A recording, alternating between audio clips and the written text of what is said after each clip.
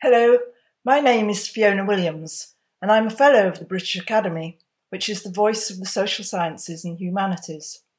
Today, I'm going to explore the impact of the COVID-19 pandemic on social and economic inequalities. The pandemic has been unforgiving in exposing many of the consequences of 10 years of austerity, and especially inequalities and a crisis of social care. In my 10 minutes, I want to ask, what does the first wave of the pandemic revealed about existing inequalities in the UK?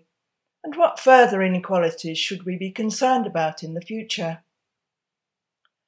We know that risk of death from the virus is much greater for older people. The majority of those who've died are over 75, and of all deaths, more than half have been men. And risk is greater for those with underlying health problems. But also, deprived areas have borne the brunt of being exposed to the virus, getting very ill, or dying from it. And some jobs seem to carry a higher toll. Deaths have been 7 times higher than average for men in lower paid and insecure occupations, particularly key workers in delivery and transport. And men and women working in social care were twice as likely to die from the virus. Now, you'll remember about 6 weeks after the lockdown, the tribute photos started coming up on the television as to who had died, and as they went up, many of us, and you might have known people in your communities, started to ask, why were so many of the deaths from minority ethnic groups? And it seemed obvious to begin with. They were key workers, they were more exposed, but this didn't explain the disproportionate rates of illness and death in Black, Asian and minority ethnic communities, the so-called BAME communities.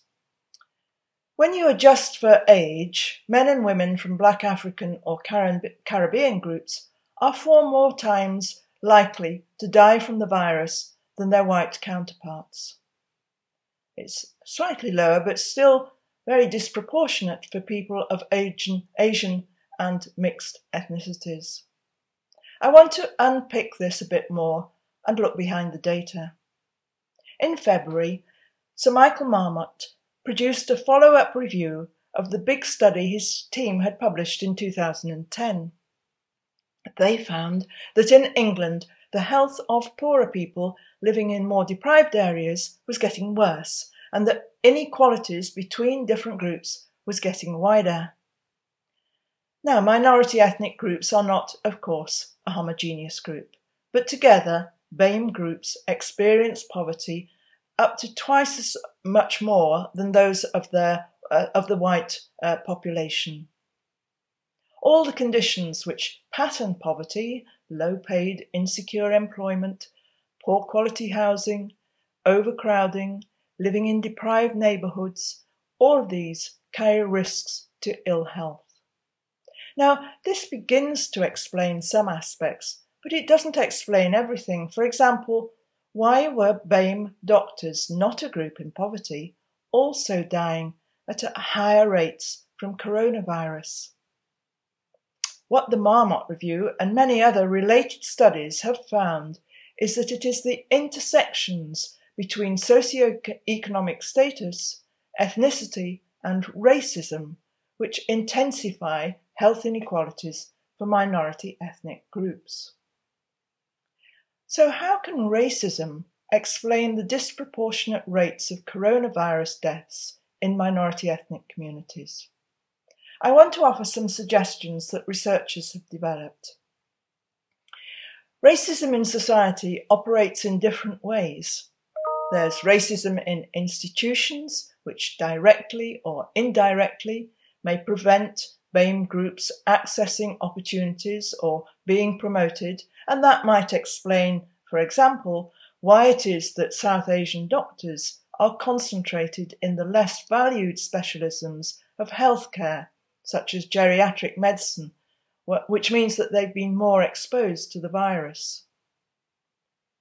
But there's also structural racism running through areas of society, often shaped by negative discourse that, the sorts of policy like creating a hostile environment for migrants, which has had an effect on the existential insecurity of minority ethnic groups and, as we saw, a direct effect on members of the Windrush generation.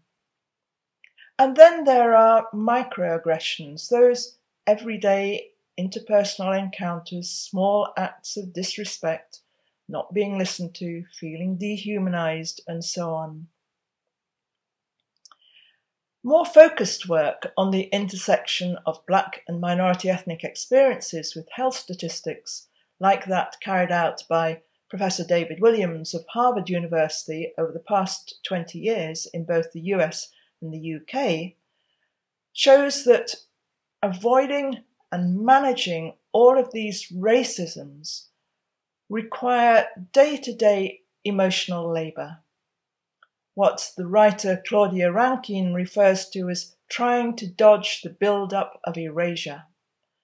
And the greater the exposure to these racisms, the more they generate pathogenic processes in the body which predispose to heart disease, diabetes, and faster cognitive decline. Experiences of racism, in other words, are bad for your health. Now, Public Health England recently produced a report under some pressure addressing the problem of racial disparities in deaths from the virus. The considerable evidence from BAME groups consistently repeated experiences of discrimination and harassment in the workplace. For example, the sorts of experience that made asking for PPE measures more difficult. The report contained recommendations about the importance of collecting ethnicity data on healthcare, doing research with and not just on minority ethnic communities. But the overall question of racism was passed to the setting up of a new commission on racial disparities. This will join 6 other commissions whose recommendations have yet to be acted upon. Yet the message of urgency was most clearly brought home in May by the support around the world for the Black Lives Matter protests after the death of George Floyd in the US. This has energized greater public awareness of the nature of racial inequalities and the resolve to attend to them. At the same time, other and linked inequalities from the pandemic need attention. Some of these are connected to the limitations of mitigation strategies. Again, what I'm interested in are those hidden unequal effects of the pandemic which don't usually make the headline news. Take women workers. Their future employment opportunities are going to be critically affected because of the losses of what could be up to 150,000 childcare places because childcare provision has closed down. Also, mothers have been disproportionately hit in employment, having lost their jobs, lost hours, or been furloughed. And partly this is because they've taken on childcare responsibilities during lockdown, and partly it's because they work in those areas most hit, like hospitality, travel, and non-food retail. But also they're more likely to be in more insecure part-time, temporary, or 0 hours work. Now, without attending to these inequalities, there might be a sharp reversal on gains made for gender equality. Women also share these risks with younger workers, who are the group most likely to be hit by unemployment as recession bites. But the recession will also see new households drawn into poverty and debt by their dependence on low levels of benefit. The need for major investment into employment, the benefit system, social care and childcare, and affordable housing is urgent. Creating employment or instituting change needs also to meet the demands of combating climate change in ways that take these inequalities I've been talking about around ethnicity, gender and age seriously.